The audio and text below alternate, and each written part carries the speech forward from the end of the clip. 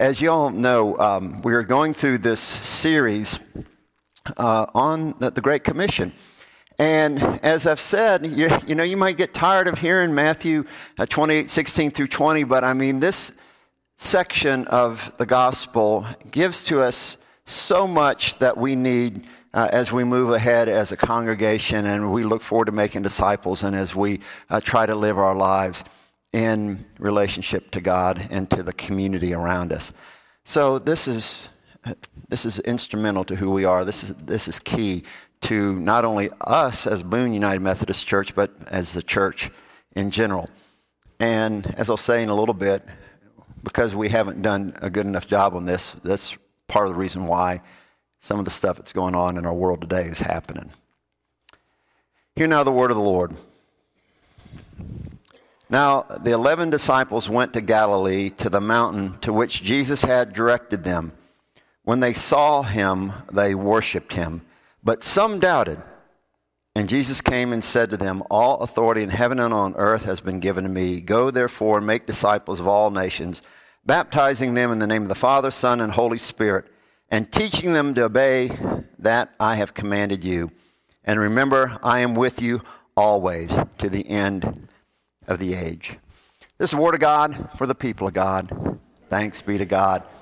You know, when we were planning this series and we got together as pastors to discuss this upcoming sermon, when we came to this line, "and some doubted," I mean, you just got to laugh, right? I mean, we just got tickled because here they are with this resurrected Lord on top of a mountain, and what are they doubting? I mean, come on, get a break, guys. I mean, these disciples, are you that disciples? I mean, are you that dumb? I mean, here they are right there in front of Jesus who has been raised from the dead, and it said that some doubted.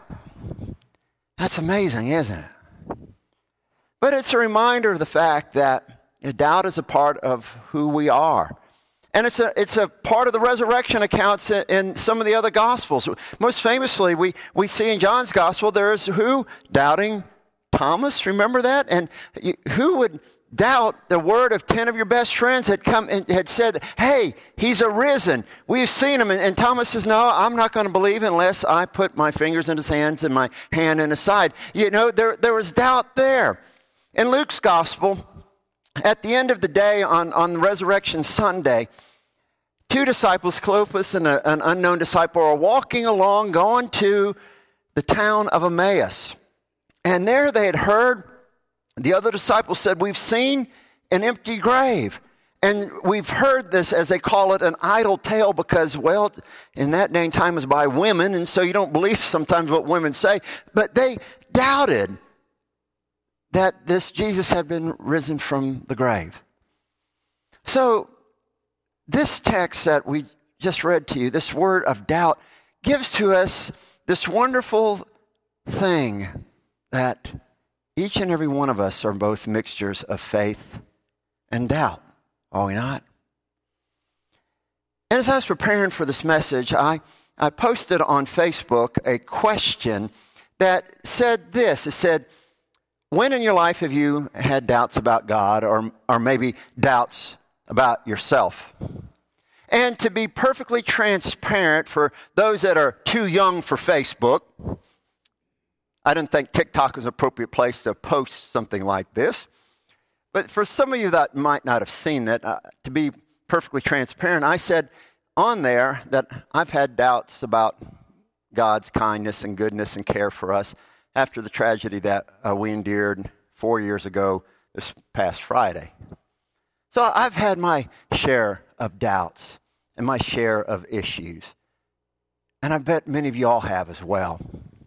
And so I'm going to read to you some of the responses that I got. Some were on my page and some were sent to me by instant messenger, but some of y'all might be able to relate to some of these things. One person said, "I've doubted for 65 years and lived in chaos. And then one morning Christ woke me up and I've been free ever since." But can you imagine having doubts for 65 years? Doubting.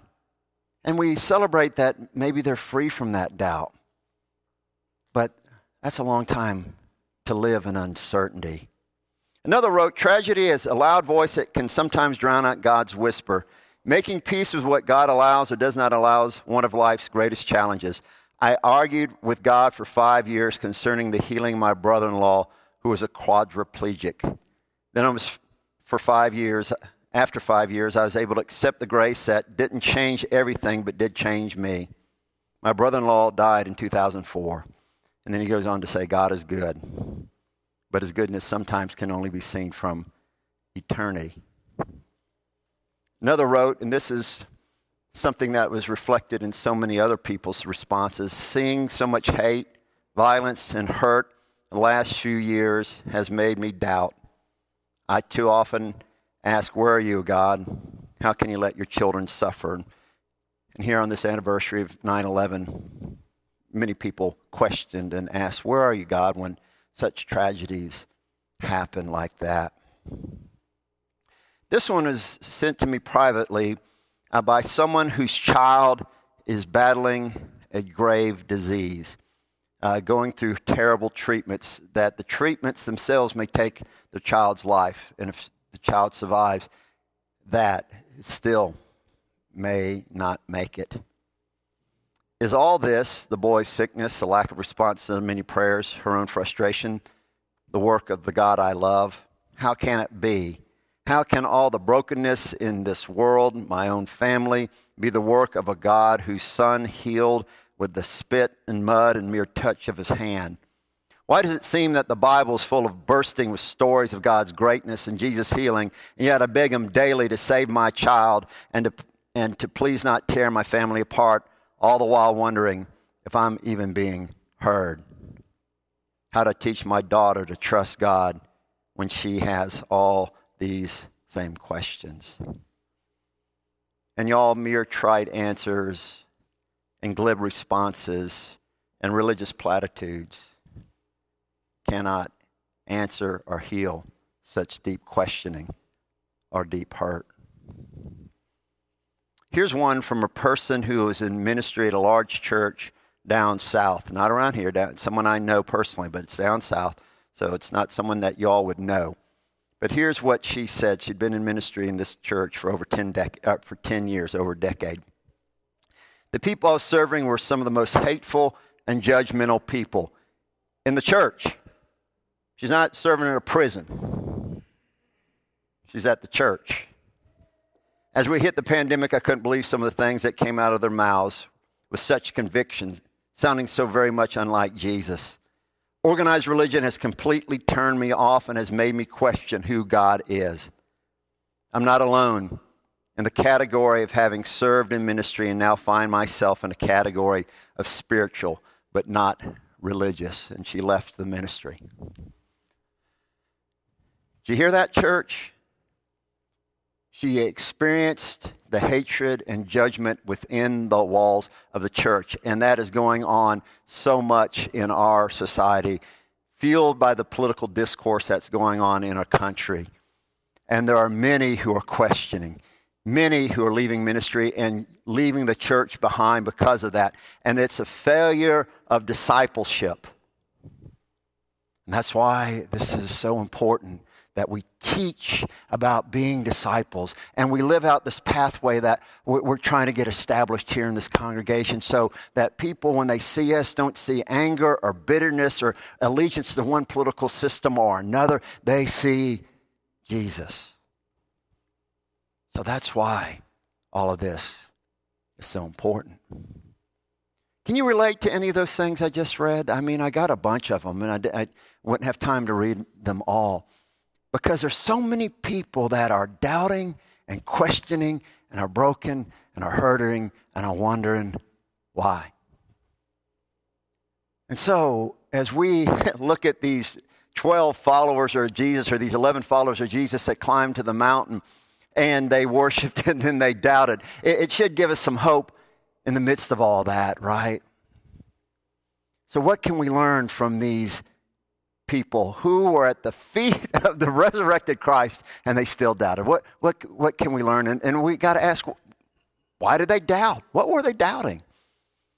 And scholars are all over the map on this, so let me just share a few things with you. First of all, they may have been doubting the fact that, can Jesus really forgive us?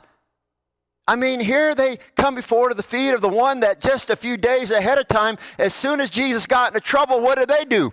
Boom, they got out of town, right? They left. In Jesus' greatest time of need, they fled from him. And Peter denied him. I don't even know the guy. And they had to be wondering about, well, does he really forgive us for this betrayal, this denial, this fleeing from him when he needed us the most? And one of our number, Judas, well, he went and hung himself, and maybe they felt like doing that as well. They felt like maybe they didn't belong there at the feet of Jesus because they had blown it so much. And one of the responses I got on Facebook was this person that said, I wonder why God allows us to do the things that we do. She was talking about people that were in her realm of influence that were getting divorced after being married for so many years. But she was also talking about people who were seeing their children go in wayward ways, and they're praying to God, God, help them to change, help them to stop, help them, Lord, make them so that they won't do that anymore. It might be some of the prayers of you out here. And we wonder why in the world God would allow us to do such things. But God in his love gave us free will. But God in his love gave us Jesus to help us experience forgiveness no matter what we have done. I've had many a person come to me and said, you don't know all the things I've done. You don't know what I've been through. You don't know the things I've thought. You don't know how I've blown it so many times. And God knows what you've been through and what you've done. And the disciples were there maybe thinking the same thing. Yeah, Jesus has invited us to the mountain, but we have failed him so much. I used to love to read Louis Gossard. Any of y'all remember Louis? Look at all those hands up there. Yeah, showing your age. Yeah. I love Louis Gossard. I have several of his books on my shelf, and he caused me to laugh almost every morning when I'd read those editorials that appeared throughout newspapers in the South. And I just love what he would have to say so many times. But Dr. Thomas Long, who was the person that followed my preaching professor, Fred Craddock at Candler, tells the story about Louis Gossard's life, and that Louis Gossard, even though he made us all laugh, was broken on the inside. He had a father who left him at an early age. His father was an alcoholic and got into all sorts of trouble. And Gossard, over his lifetime, said, Daddy, why can't you quit drinking? Daddy, why don't you stay in the same place with us? Daddy, what happened? And Gossard says, I asked him hundreds of times what happened. And he one time answered, his dad did, said this, it's been something, I did something terrible. And that's all he got from his dad. And Gossard writes, he said, I don't know what he did. I don't know what secret that he was holding even unto his grave. I don't know if he had been a murderer. I don't know if he was a child molester. I don't know what terrible thing that he thinks he had done, but I would love him. And I loved him anyway, and I would continue to love him. And Thomas Long goes on to share, said that's the incredible legacy of a son loving his father. And in some ways that is the poignancy of the gospel, is that God loves us, even with our secret sins, like he still loved Judas. For Judas repented, you see, but he could not believe that he could be forgiven. So he took his life in desperation and despair. God knows it all and still loves. And so if you are in this room or if you're watching online and you're wondering and doubting that, preacher, you don't know what I've done. You don't know what I've been carrying. You don't know this habit I've been dealing with for so long. Well, hear the good news from 1 John. If you confess your sins, God is faithful and just and will forgive us of our sins and cleanse us from all unrighteousness. Did you hear the word all? He's willing and able to forgive, even when we doubt our own self, even if we doubt our own worthiness, even if we doubt our own lives, our own goodness. His love is greater. Maybe that's what the disciples were doubting. Doubting that they're worthy of Jesus' forgiveness, worthy of his acceptance. Could be. It could be that they were doubting their own eyes. They were saying to themselves, can this really be true?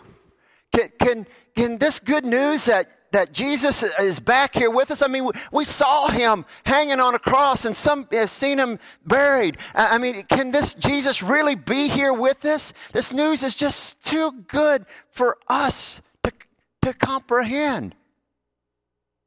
Death has been conquered by life.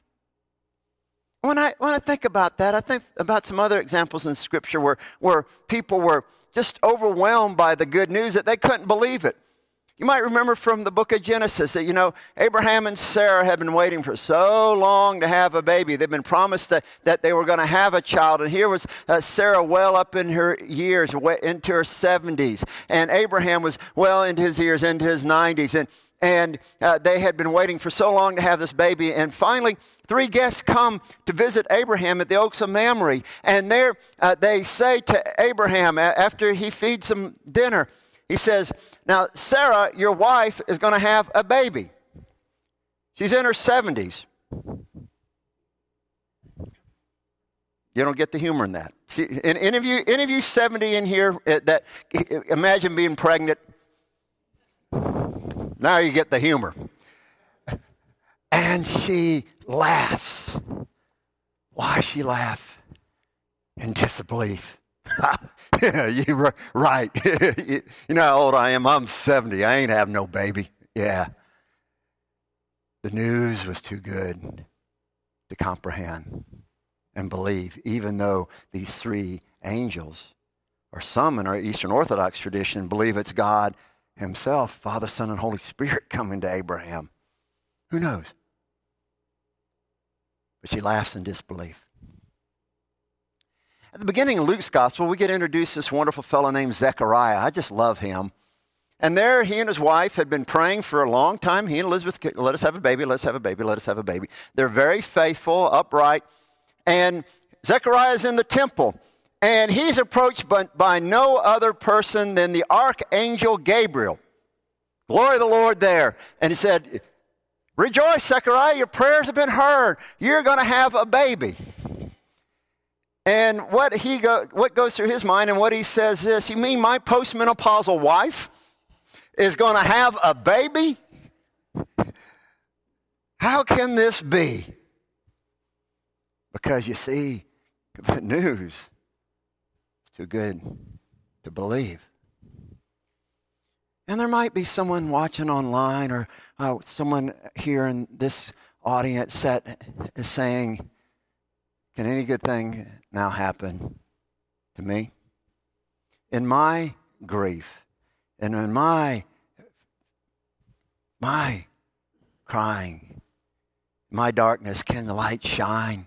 Can something good happen? Can I know joy again? Some may be saying, in the brokenness of my life, in my loneliness, can I know companionship again?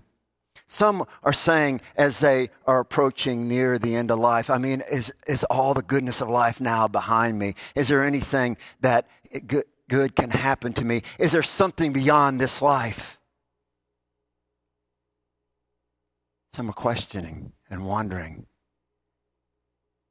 because such news may be too good to believe that in the midst of all that we're dealing with and all that we're going through, that there's something like life conquering death, love overcoming the grave. Can it be?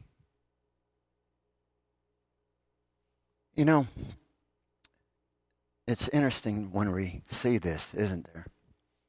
That in this text, we see these disciples being so hesitant to comprehend the good news that's there before them.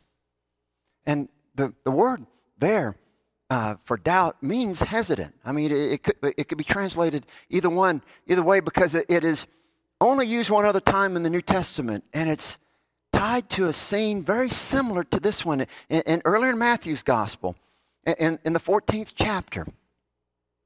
You might remember the story. The disciples go out on the Sea of Galilee, and it's at night, and they leave Jesus behind. And a storm comes up, and they're there struggling against the wind and the waves, and all of a sudden they see this fellow's just walking on the water coming toward them.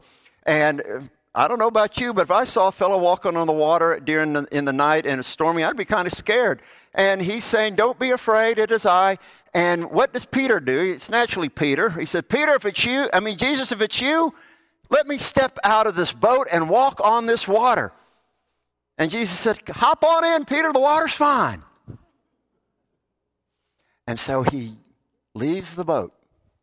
And as he keeps his eyes on Jesus, he's walking on the water. And when he sees the wind and the waves, he begins to sink. And he said, "Lord, save me." And Jesus grabs him by the hand, and they get back into the boat. And Jesus said this word, "Why were you hesitant?" Or, "Why did you doubt?" Same word as we just read in Matthew 28. And as soon as they got in the boat, the winds and the waves stopped, and they worshiped. They worshiped. Doubting and worship. Worship and being hesitant. Belief and doubt, all there together. Maybe that's the point of this part of the story, that there is a devoted worshiper and a questioning doubter within each and every one of us. Jesus gives us pictures of this mixed bag of who we are as individuals in parables early on in the gospel, where he talks about there's a man who went out to sow, and he threw his seed into all sorts of different soil. And that could be the soil of our lives. Some of it's productive, some of it's not. He talks about wheat and weeds growing there together, just like in our lives. There are some things that are beautiful and some things that are not so beautiful. And then he talks about casting a net out into the sea and bringing in good fish and trash fish. In our lives, there's both good and bad. There's both faith and doubt, worshiping and questioning, mixed there together. Worshiping and questioning mixed there together. And if we're honest with ourselves, that's us. That's us. You know, when we think about some of the most godly person, the most compassionate person that has lived during my lifetime anyway, you think of who? Mother Teresa, right? I mean, she's so godly that we have all sorts of stories and jokes about her being in heaven. Like, Teresa finally does get to heaven. And there she and the Lord are, and they have dinner together. It's a few crackers and some cheese. And the next day it is, some Vienna sausages and some Ritz crackers. And then one day it's just a peanut butter sandwich. And finally, Teresa asked the Lord, said, "Lord, I just love being here in heaven with you. It's so great. But, I thought the food would be a little bit better." And to which the Lord replies, "Well, Teresa, when there's only two of us, why bother cooking?" So, there's so many stories about her, right? There's so many things that are like that, because Teresa was the most godly and devoted woman that we have ever heard of. I mean, she left Albania. She founded this order of Missionaries for Charity, which has throughout this earth a hospice or feeding center or a place where the poorest of the poor in this world can come to be ministered to. She gave of her life to not just proclaim the gospel, but live it out. And yet, after she died, her journal and letters were published. And in that we read things like this. When I ask about faith, all I experience is darkness and despair. And if there is a God, I ask, please forgive me. When I turn my thoughts heavenward, all I receive is despair that wounds my soul as if a knife had been plunged into my heart. Wow.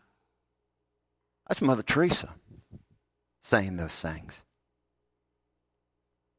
And for us questioners and us doubters, it's good to know that Mother Teresa, someone like Mother Teresa, is in our corner, who, because of her doubts and through her uncertainty, continued on into this ministry to reach the most broken and the most poor in the world.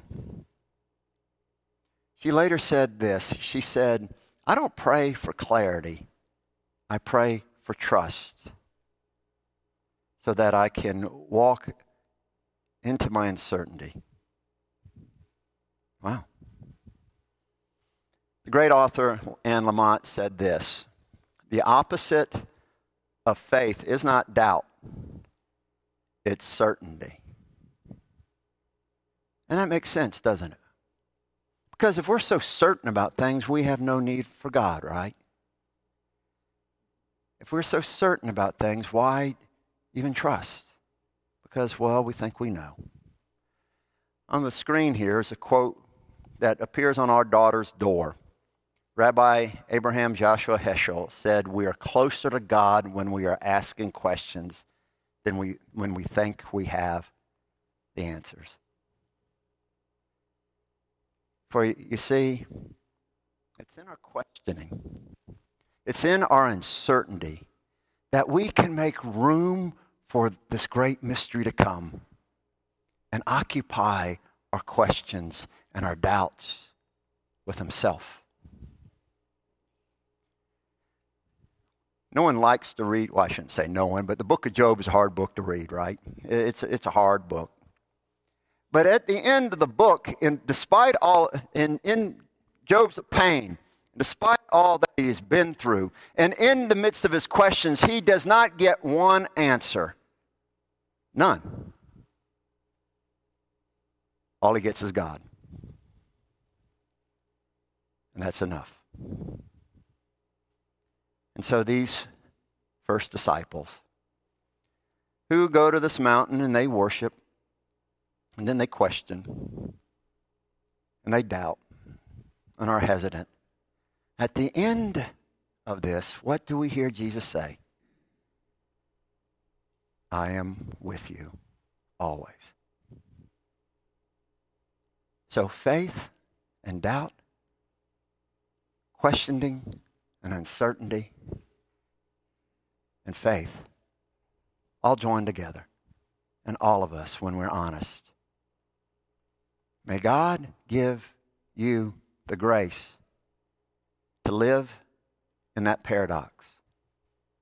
And as you do so, God goes with you. In the name of the Father, and the Son, and the Holy Spirit. Father, we come before you hesitant, questioning, uncertain. So help us in the midst of those things, not to seek answers, but seek you, knowing that all of our lives we will have questions about things. And sometimes, Lord, those questions might overwhelm us. But in those times, most especially, Lord, fill us with you so that we can live in the questioning, live even in our doubts, somehow, as Teresa has told us to do, to learn to trust. And in that trust, find rest for our doubting souls. We ask this in the name of the one who has said he will be with us always, Jesus.